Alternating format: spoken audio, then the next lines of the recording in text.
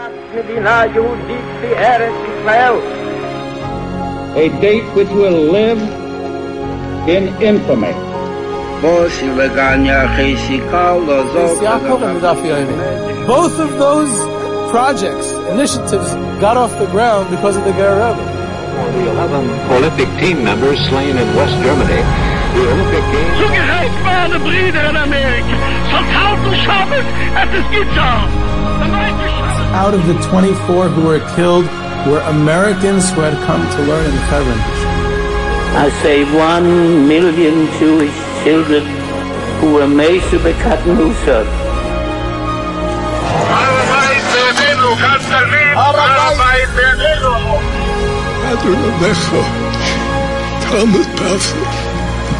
Whoever heard such beautiful words? It is never too little. It is never too late. And it is never enough. Jewish History Soundbites, bringing alive the world of our glorious past. Here is our host, live from Jerusalem, Jewish historian and tour guide, Yehuda Geberer. Welcome, everyone, to Jewish History Soundbites. This is Yehuda Geberer with another episode of Jewish History Soundbites. And this Malava Malka episode is going to be a little bit about Reb Meir Bar Ilan, Berlin, the youngest child of the Netziv. I was actually recently reading a memoir that someone was writing about his life. Just to give you an idea about how to take things in memoirs with a grain of salt, he was writing at one point about how he got to know Reb Meir Bar Ilan in the 1950s. So I was thinking that must have been quite a meeting that he had with Reb Meir Bar Ilan in the 1950s, considering that he died in 1949. So that just reminded me of it, and speak a little bit about his life. A very, extraordinary life. Really got around.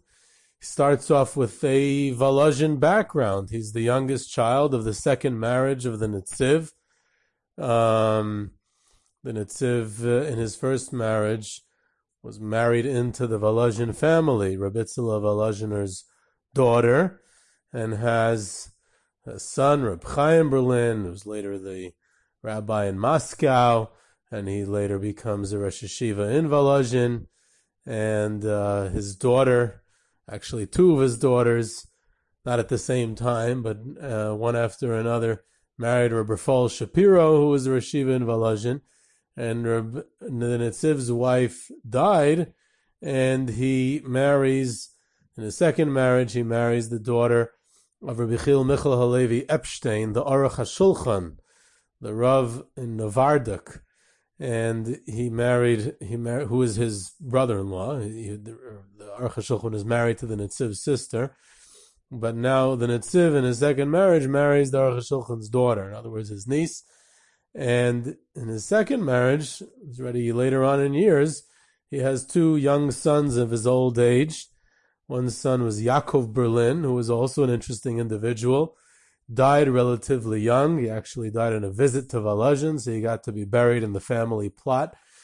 But one of his daughters lived and moved to Israel and wrote a memoir, very interesting, about her life and her upbringing with this interesting Volozhin Yichus, and her father Yaakov Berlin, who's somewhat of an unknown, also an interesting story. And then the youngest child of the Netziv is this Reb Meir Berlin, who eventually changed his name to Bar Ilan. He was inspired when he came to Israel.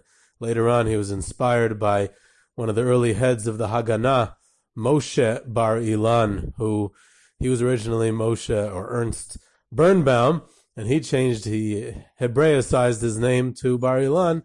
So Reb Meir Berlin decided to change his name also to a more Hebrew name, to Bar Ilan. But originally he's Berlin, obviously, which was also ironic because he lived in Berlin for quite a bit of time, and he had a nice literary career there. He edited a newspaper, a Zionist-oriented newspaper called Ha'ivri. He lived in Berlin for quite a few years, and he was Berlin from Berlin, so it, I guess, had a nice ring to it. In any event, he comes from this Volozhin background, like I said, and he grows up in Volozhin to a certain extent, and his father's the Rosh Yeshiva, his uncles are the Rosh Yeshiva. His father, and Rameir Bar-Ilan obviously became a great Zionist leader and the head of the Mizrahi, the president of the Mizrahi.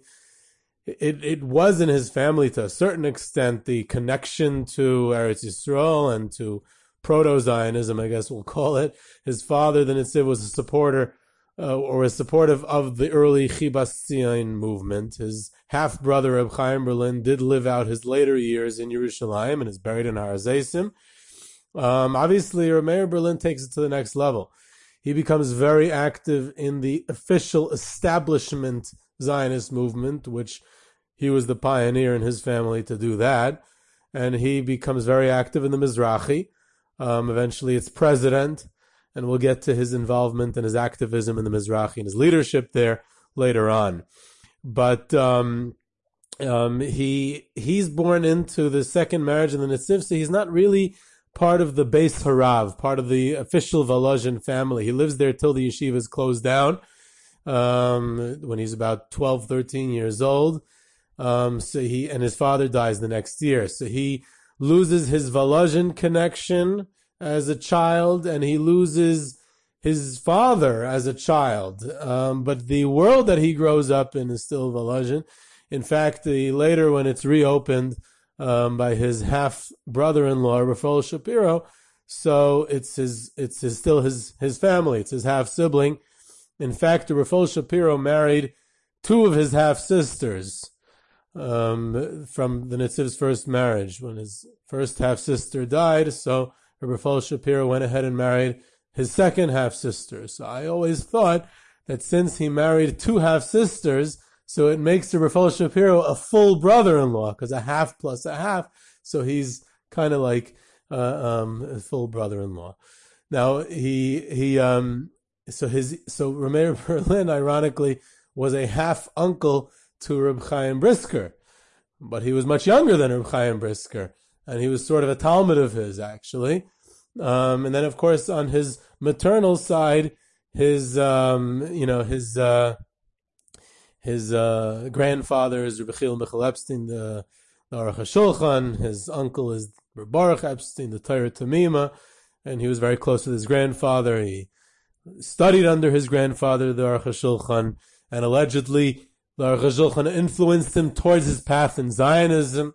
At least that was what was said at the time. And Yehuda Fishman Maimon, who was also Talmud of the Aruch HaShulchan, and to a certain extent, a rival of Rameir Berlin within the Mizrahi, at the helm of Mizrahi, also said that the Aruch HaShulchan influenced him in his path towards Zionism and the Mizrahi. Now, following the closing of Volozhin, his father's passing, he's obviously not going to be able to learn in Volozhin at this point, so he goes on to study at the Telz Yeshiva, and he spent some time there. Reb Eliezer Gordon was still the Rosh Yeshiva in Telz at the time, so he takes in the atmosphere of the elite and the aristocratic sense, both from his family and his upbringing, and the yeshivas that he studied in of the Litvish, the Lithuanian yeshiva world. And he moves towards Zionism. He joins the Mizrahi almost from the outset, a couple of years after it was founded by Yitzchak Yaakov Reines, who was a talmid of his father, the Netziv. And when he joins the Mizrahi, he becomes politically the right flank of the Mizrahi. He was moved to the right. He was one of the few people in the Mizrahi who voted against the Uganda plan at the 6th Zionist Congress.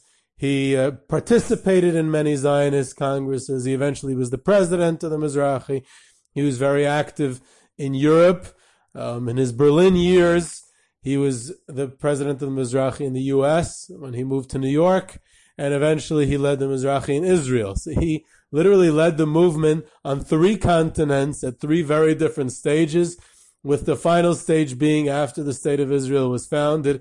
And he was stood at the head almost from the beginning, and a very active leader, didn't just lend his name or prestige to it. He took a very active role, and he saw himself more as an askin in the Mizrahi because he never took a rabbinical position anymore. He almost had once or twice a rabbinical position, at least once in Israel, Petach Tikva, I think, in other places, possibly, but he never took a rabbinical position. He always saw himself more as an activist in the public sphere and as a public servant. He also founded the Neshei of the Mizrahi for women. He was active in the Jewish Agency, even at the leadership of the Jewish Agency, for a time being one of the heads of the Jewish Agency together with Levi Eshkol and Zalman Shazar. He was one of the heads of the Keren Kayemet, in land acquisition, and he eventually pressured them to buy land near a small Arab village outside of Yerushalayim called Beit Machsir, which they did buy that land. And after he died in 1949, so a couple of years later, a moshav was built on that land, which had been an Arab village, and the Arabs were no longer there after the War of Independence, which is also a story. But the moshav that was built there and was built by the Mizrahi movement was named Beit Meir and carries his name till today. It's named after him, and that is today famous as the host of the NCSY Kollel during the summer months. And I don't know if the participants of the NCSY Kollel every summer know that they're staying at hallowed ground, which is named after Reb Meir Bar Ilan. So he, like I said, he lived in Berlin. He launches eventually a long literary career. His first job is at this Hebrew paper, Zionist paper, Ha'ivri, in Berlin. And he moves to New York right at the beginning of World War I. He lives in America for the next 12 years or so, and he basically founds Mizrahi in America. He has to start from scratch. There isn't much going on there, and he heads it, and he takes care of it and gets it going. And he even becomes, during this time, also the president of Yeshivas Rabbeinu Yitzchak Elchanan, which eventually became YU, not under his tenure, because the president and the head of Rabbeinu Yitzchak Elchanan at the time, Rabbi Dr. Dov Bernard Revel, he was involved in the Travis family business of his wife in Tulsa, Oklahoma. They were an oil family, a Chabad oil family, I believe, in Oklahoma, and he had to take a couple of years leave from his position in YU, in what was eventually going to be YU, and move back to Oklahoma to handle the business. So there was a leadership gap at the head of Rabbeinu Yitzchak Elchanan at the time, and they took Meir Bar Ilan to be the president of YU. It didn't last long. Revel eventually came back. Also was an issue. The board of Rabbeinu Yitzchak Elchanan did not like it that it was becoming politicized. Meir Bar Ilan was associated with the Mizrahi, and they didn't want it to be a specific political orientation, a specific Zionist orientation. They wanted it to be a yeshiva that was open and not politically affiliated with any specific movement. And Meir Bar Ilan, being at Meir Berlin still at the head, would prevent that from being so. So it only lasted a few years, but during that crucial time when Revel wasn't there, Berlin was actually the head of Rabbeinu Yitzchak Elchanan. So during this time, he's one of even from his position in America, he's one of the heads of the Jewish Agency. He's very active. And in that capacity, he plays a crucial role in another twist of the history of the Lithuanian yeshiva world, which he was still very much connected to. In 1924, the Slobodki Yeshiva makes a decision to make Aliyah and move and open the yeshiva branch in Hebron because of the Lithuanian war draft, which I discussed in an earlier episode. And they need to get certificates, which obviously the Jewish Agency was in charge of in regulating those certificates with the British Mandate government.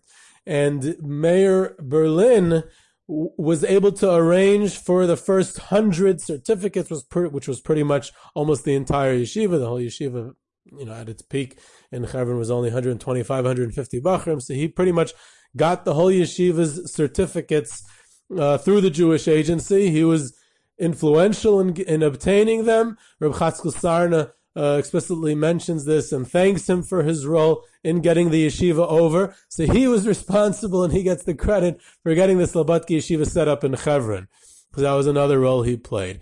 And he pushes, following World War I, he pushes Zionist leaders and others from the Mizrahi to move to Eretz Yisrael, and he leaves America in 1926, and he himself moves to Yerushalayim.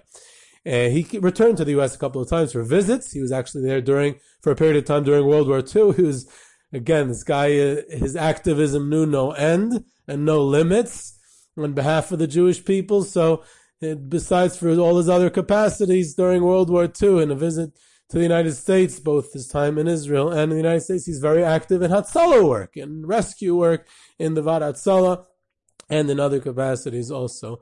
So he eventually changes his name to Bar Ilan, like I said, and he continues being very active in the Mizrahi in Israel. Now, the Brisker Rav, who's sort of his relative, not exactly. Like I said, Meir Berlin was the half uncle of Reb Chaim Brisker, so he's kind of like the half great uncle. I mean, it sounds Hasidish almost, this whole family complication, but it's actually a very Litvische family, a Volozhiner family.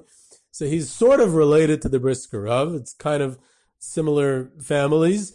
And when the Brisker Rav, Rabbi Yitzchak Zev, Velvela Soloveitchik, arrives in Eretz Yisrael in 1941, so Reb Meir Berlin, Bar Ilan at this point, is there to greet him in Haifa when his boat docks, and he's there, and he offers him his welcome and also his assistance in setting him up, and he offers him funding. He says, I know that the only thing that you are concerned with is teaching Torah. I want to enable you to continue teaching Torah, and we'll provide you with funding. And the Brisker Rav refuses the assistance because of Meir Bar Ilan's association with the Mizrahi, and he doesn't want to take any. The Brisker Rav in general didn't want to take funding from anyone. As a policy, the Brisker Rav had that he shouldn't.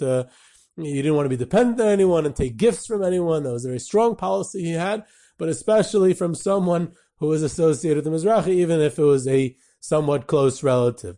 Now, besides for all his public work, he had a very successful and impressive literary career as well. He wrote quite a few stuff.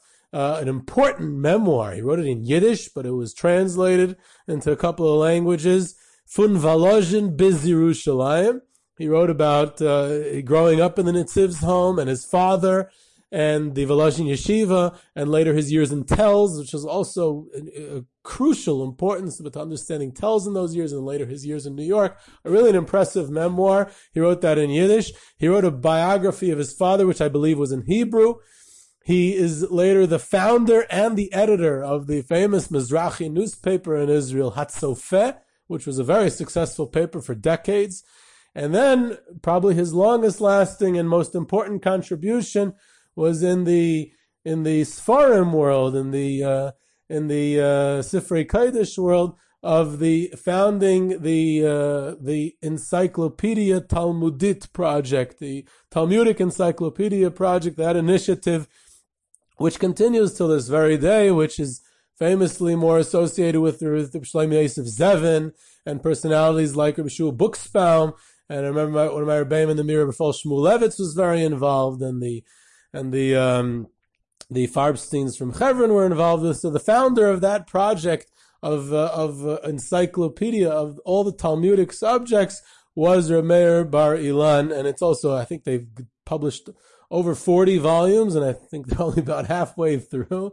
So hopefully there'll be another 40-something volumes until they finish that project. He's also involved at some level as the board of directors of the Mizrahi Bank. One of the important projects in the early years before the State of Israel is founded is creating a financial basis for the Yishuv, for the people who live here, and the banking system played a major role in it. It's also a somewhat overlooked role because economics and banking get kind of boring, but the Mizrahi Bank was a bank that was associated with the political movement, the political party called the Mizrahi. it's a certain uniqueness. Now, the Mizrahi Bank's bylaws made it that you had to be Shomer Shabbos in order to be hired, or at least to be on the board, or to be in the management of the bank. And for a period of time, in order to come into the Mizrahi Bank, you had to wear a yarmulke. You couldn't go in without a yarmulke. So it sounds a little wild that a bank would have such rules, but it was common actually in those days for banks to be associated with a specific political party. Bank HaPoalim was associated with the Mapai, and of course, Bank Pagi, Poalei Agudas Yisrael, was associated with that branch of Agudas Yisrael. So it wasn't completely unique. Today, Mizrahi doesn't really exist anymore. It's a new entity called Mizrahi Tfachot, where I have my mortgage, but it's also a famous bank in Israel. But they don't have those rules anymore. But he stood at the board of directors and the building of that bank, which is also a role he played. He died on Pesach, just a few days before this was recorded, so it's somewhat near his yard site, which is why I thought of doing it around now. And it was towards the end of the War of Independence. And because of during the War of Independence, so Har HaZeisim cemetery got cut off in East Jerusalem. The Jordanians took it over. So people who died during that time were buried in the temporary cemeteries. One was near on the grounds of the Shaarei Tzedek Hospital in Rehov Yafo then. And the one that he was buried in temporarily at that point was next to where the Knesset is today, a place called Sheikh Bader, where this Villa Rebbe is still buried there. So he was buried there temporarily. That was temporary cemeteries. When I do tours of Yerushalayim, so some of these walking tours, we sometimes explore these unknown and small little tiny temporary cemeteries, which still exist. And obviously no new burials there, smack in the center of what's now a bustling city, but then was used as temporary cemeteries. And then he's reburied in what was another new cemetery following the cutoff from Har HaZeisim, the Sanhedria Cemetery, which is also in the middle of the city today, right near Ramat Eshkol and Sanhedria.